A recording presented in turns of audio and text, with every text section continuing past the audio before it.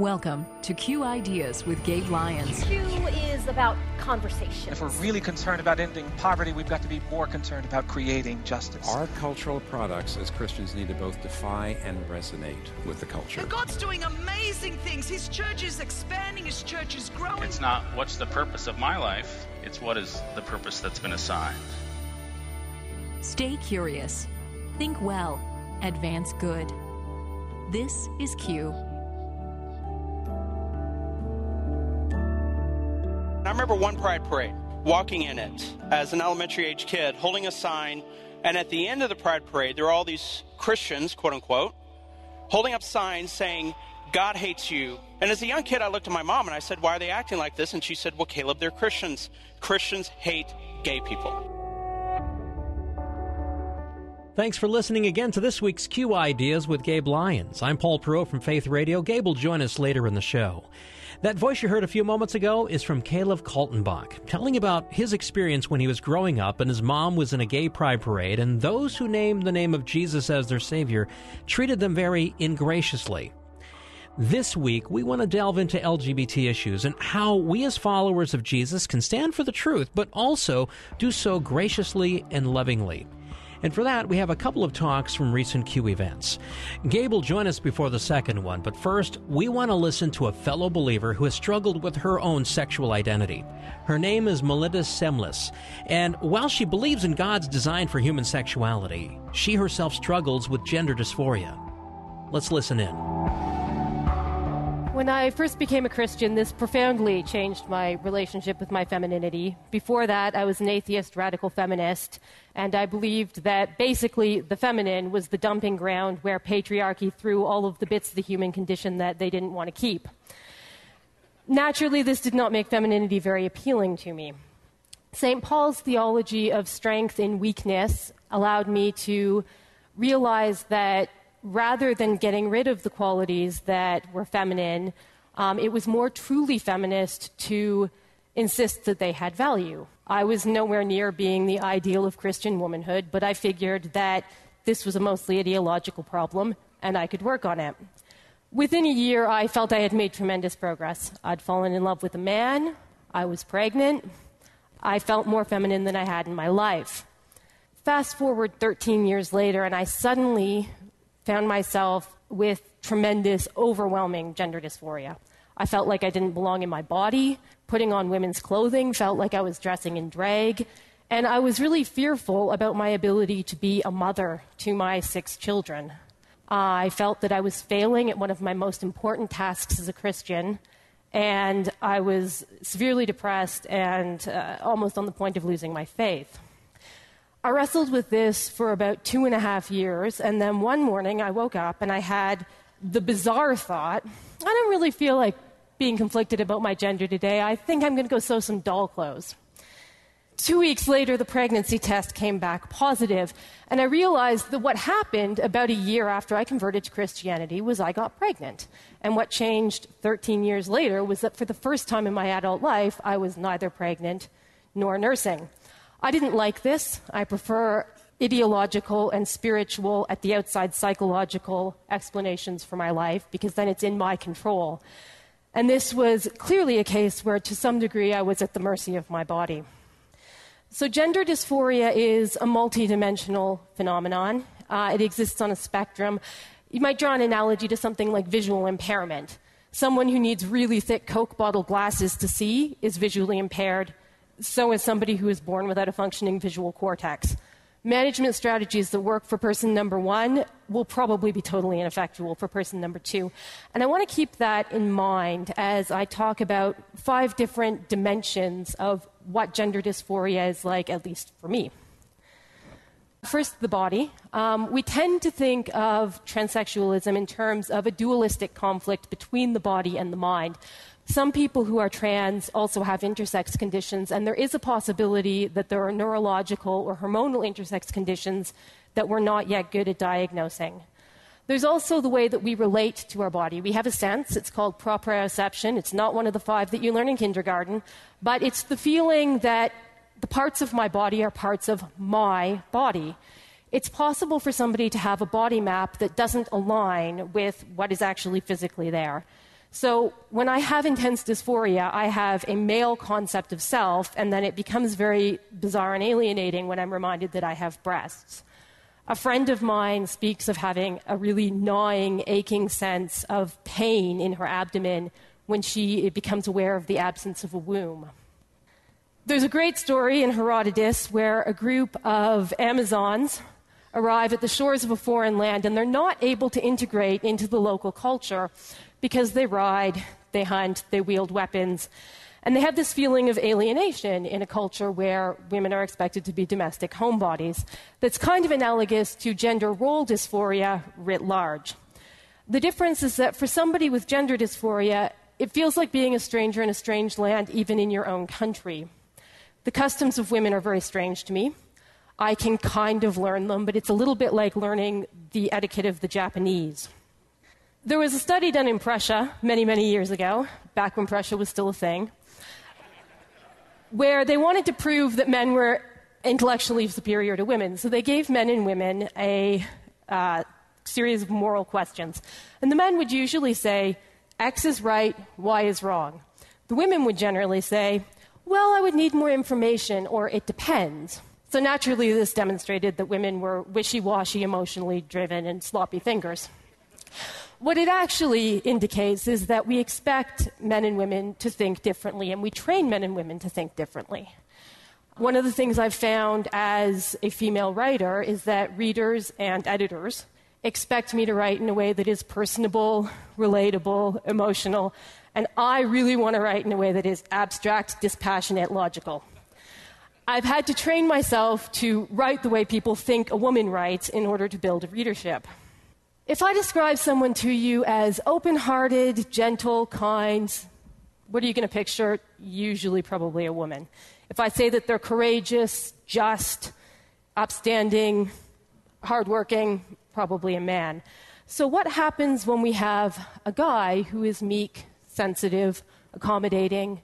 Well, very often he will be told that his virtues, the best things about him, are weak or effeminate, and he may be penalized or even punished for things that are good.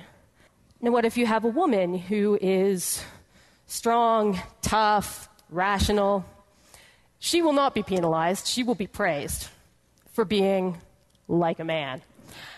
Now, obviously, there's some deep-seated social misogyny here, but aside from that, the way that we gender virtue can actually drive feelings of dysphoria, because if I'm told that the things that I know are good about myself, the virtues that God has graced me with, are masculine, then when I display those, it makes it more difficult for me to relate to myself as a feminine person. Finally, emotion, my least favorite subject. These are a complex interplay between hormones, socialization, and personality.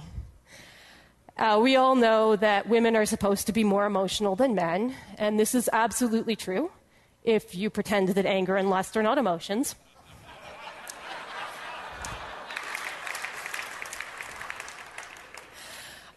But it's not just a matter of socialization.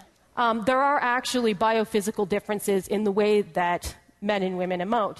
You know, a friend of mine who had recently transitioned and just started to go on estrogen wrote to me one day panicking because she was having an emotion that she had never experienced before, and she didn't know what it was or how to process it. I've also encountered detransitioning women. That's women who transitioned to male and transitioned back, who decided to go off of testosterone because they found it made them aggressive in a way that they found disturbing. Now, there are natural differences in the way that different bodies will produce and interpret hormones. It's not just whether those hormones are flowing through your body, it's also how your brain's processing them. So for me, I tend to have a fairly masculine emotional profile most of the time, but if I have baby hormones floating around in my body, then I shift towards the feminine somewhat. Now, I don't want anybody to go away thinking that I'm typical. We've discussed the idea that you've met one trans person, you've met one trans person. Certainly no story involving a genderqueer Catholic lesbian who married a man and had 7 children could possibly be considered typical of anything.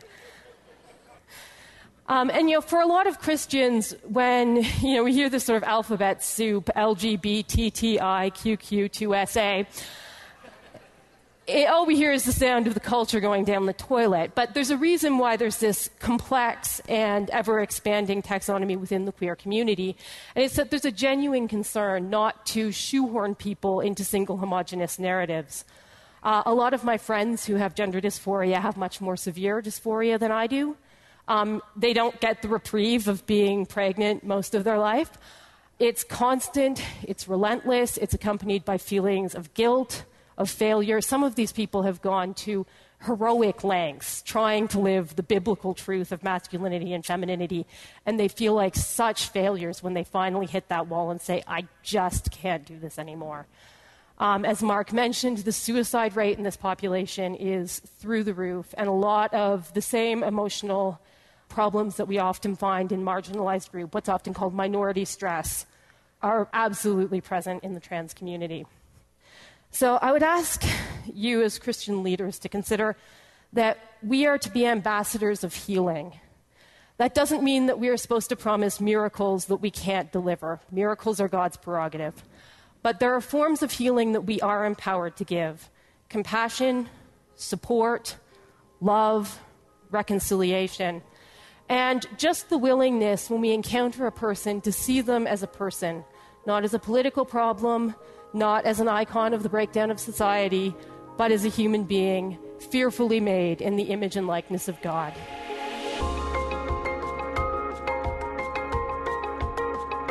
You're listening to Q Ideas with Gabe Lyons, and hopefully as you were listening to Melinda as she shared her struggle with gender dysphoria, you were encouraged not to give up on the truth of God's design for human sexuality, but also to understand that in our broken world, people struggle.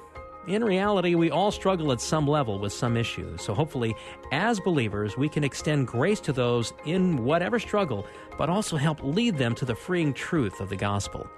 On that note, Gabe is joining us now, and Gabe, you have another talk from a recent Q conference from a good friend of yours. Tell us about him.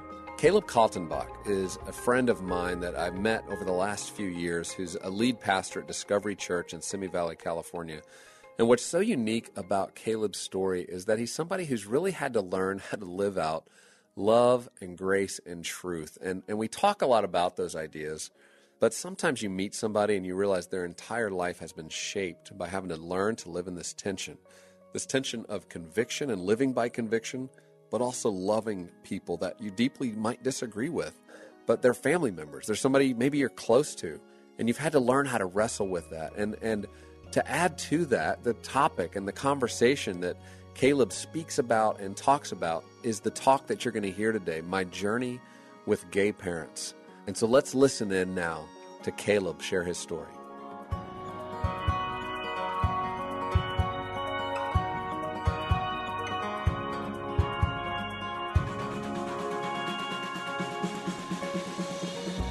I was 2 years old when my parents divorced.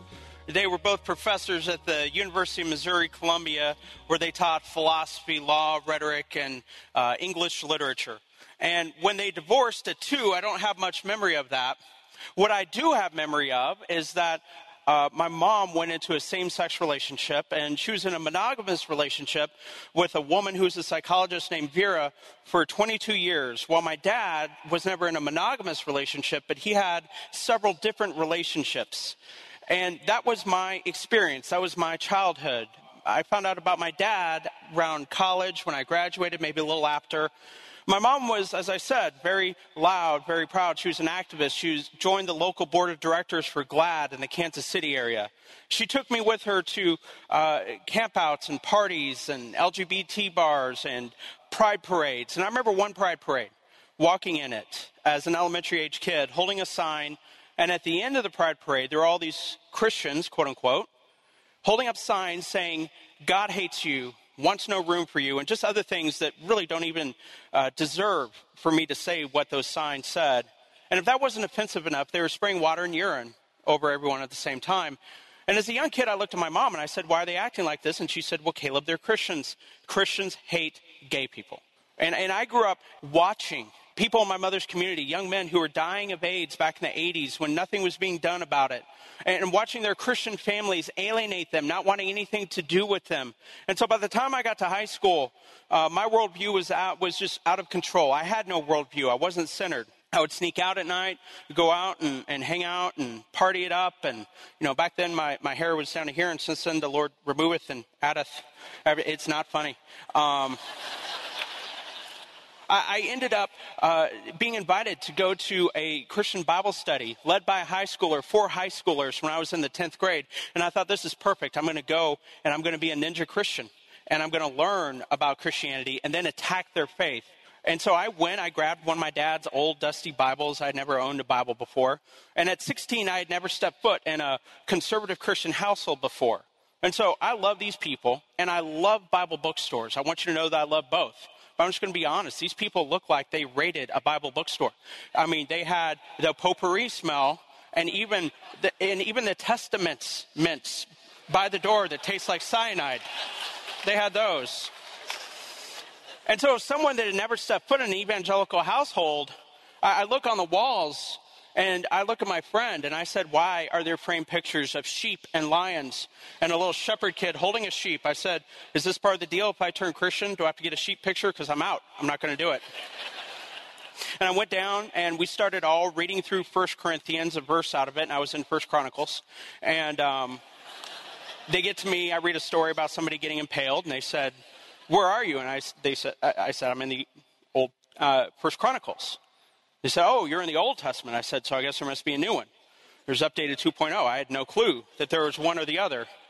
And the more that I studied, the more that I began to learn about who Jesus was, I kept the idea that Christians are annoying, which, come on, I is one, and we all can be annoying sometimes, but Jesus was different. He was not like the people who alienated their kids. He was not like the people on the street corners. He's not like the people who are cray-cray on Facebook and post all these angry political posts that alienate both Republican, Democrat, and everybody in between. Jesus, on the other hand, he had very, very deep expectations for how we should live our lives. He had very, very deep convictions theologically, but he also had very meaningful relationships with people who are not like him. And his spirituality was attractive to people who are not like him. And I could get on board with that. And I started studying, and I came to this conclusion that I still hold today, that God designed intimacy for the expression of marriage between one man and one woman, and anything outside of that is not part of his design. It's actually sin. And I still hold that conclusion. But I also came to this conclusion that I still hold today, that a theological conviction is never a catalyst to devalue another human being. That if anything, our theology should drive us to love people well and not alienate people. And so if you can imagine how a same-sex attracted teenager or a gay or lesbian teenager feels coming out to their conservative Christian parents, I was a 16-year-old coming out as a Christian to my 3 gay parents, and they kicked me out of the house. And I had to live from household to household. But here's something that I learned. I learned that the more that I read about Jesus, the more that I fell in love with Jesus, I learned that when we have a relationship with him and when we lean into him during difficult times, he gives us the margin to love the unlovable and forgive the unforgivable.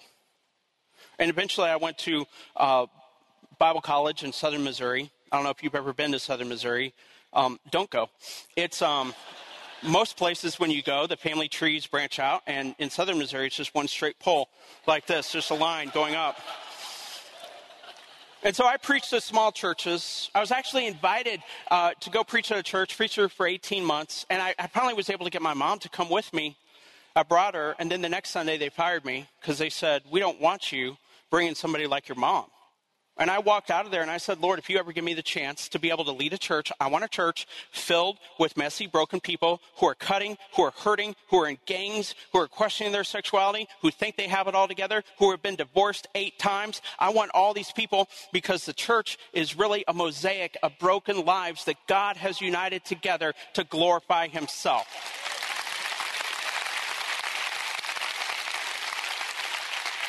And so how can we hold on to our convictions?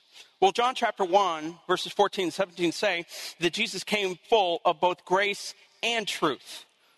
I mean, that's good for him, right? He's God. Good for you. It's got a corner market. But for us humans, that's difficult.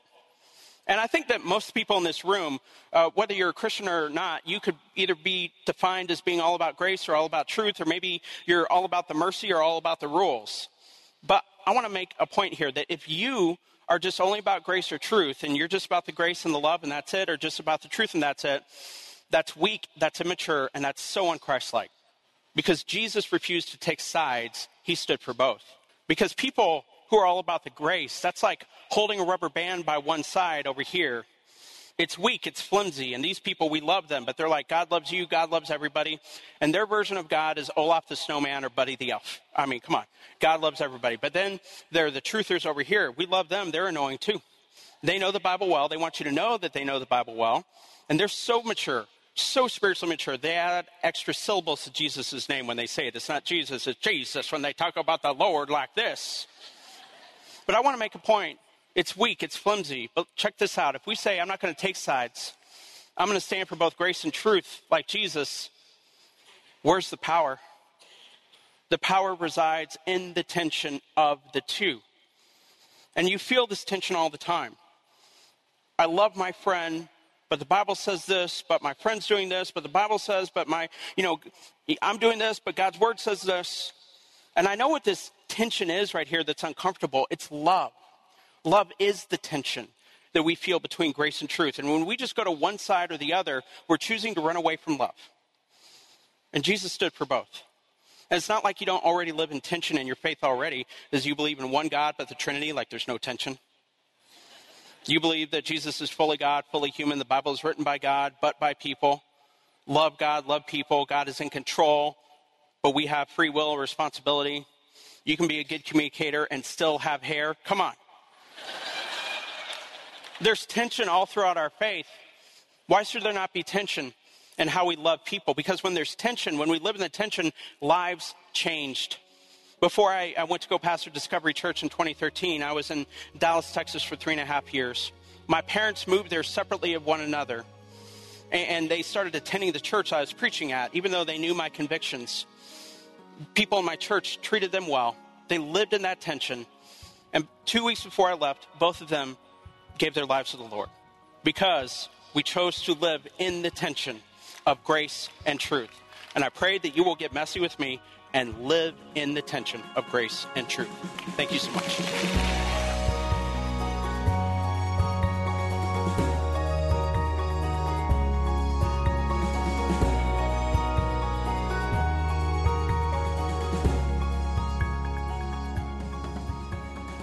What a powerful talk by Caleb, and the response at Q was people were just really affected by it, by the ability for him to live in this tension, to challenge the church, but also to just be honest about the reality. And I would encourage you to learn more about Caleb. He wrote a wonderful book called Messy Grace, How a Pastor with Gay Parents Learned to Love Others Without Sacrificing Conviction. It's very much the story you just heard, but much more in depth as he walks through his feelings about all of this and each season of life, what that's been like for him to lead. But it's such an important thing for us as Christians to understand. You know, this conversation around LGBT is one that has just been so difficult, controversial. The church hasn't always done a good job in how it addresses this. And yet we know that today, if you say you're a Christian, that's one of the first questions that comes up. It's one of the first conversation points that you're going to have. Gabe, we have a few moments left on this week's Q Ideas, and so for people who want to explore this topic more deeply, at the Q Media platform at qideas.org, we have several talks around LGBT and identity issues, including the ones we heard today from Melissa and Caleb. But plus, a few years ago, Gabe, you put together a podcast series where you and a wide array of thinkers delved into the LGBT conversation more deeply. Tell us about it. Over 25 voices contribute to it. Caleb is one of those. Tim Keller is one of those. So many other voices that we trust that we're able to help just shed light on this and help us understand how to think about this theologically, how to think about it in our ministry, how to think about it in the public square, how to think about it in politics. And we really try to break it down episode by episode. My co-host, Preston Sprinkle, is a wonderful voice on this and has such good perspective. Share that with friends. Let it be a place to create conversations of substance that really humanize the individuals in our lives and around us who might believe differently about this, who are experiencing same-sex attraction, and who think differently than us, and where it can create a more substantive conversation, a well-rounded conversation about all of the many dynamics that are part of this complex moment and conversation for the church that we need to be more equipped in, more versed in, and have the ability to talk about this with confidence and also with grace. Again, that entire podcast series is available to all Q Media subscribers. Just visit qideas.org to get all the information. Gabe, are there any other resources you'd recommend on this topic? Another resource is provided by City on a Hill, and it's called Messy Grace. And it's actually Caleb in a video format talking with a community of people and teaching around some of these same concepts, much longer than this 9-minute talk was, but would be another in-depth, wonderful experience to have where you could have community around and have a deep conversation about this and about how the church should be engaging with those in which we disagree, because it doesn't just apply to the topic of sexuality. It should apply to every area in which we need to be applying grace in all of our lives. We all need it. And so you can learn more about that at cityonahillstudio.com. And we look forward to just continuing to learn together, to delve into these topics that sometimes are controversial, they're difficult, but they also challenge us and inspire us and help introduce you to people and to voices that maybe otherwise you would never get to hear from. And we think it's important that we hear the numerous stories out there of people who are trying to lead and do well and be courageous and live by conviction and be faithful as we engage our cultural moment.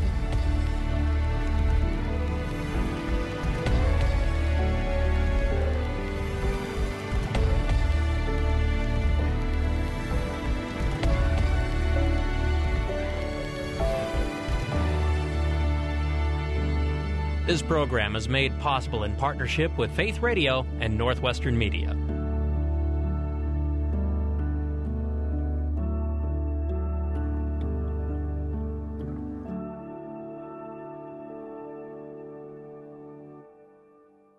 Thank you for listening to the Q Ideas with Gabe Lyons podcast. These conversations are available because of listener support.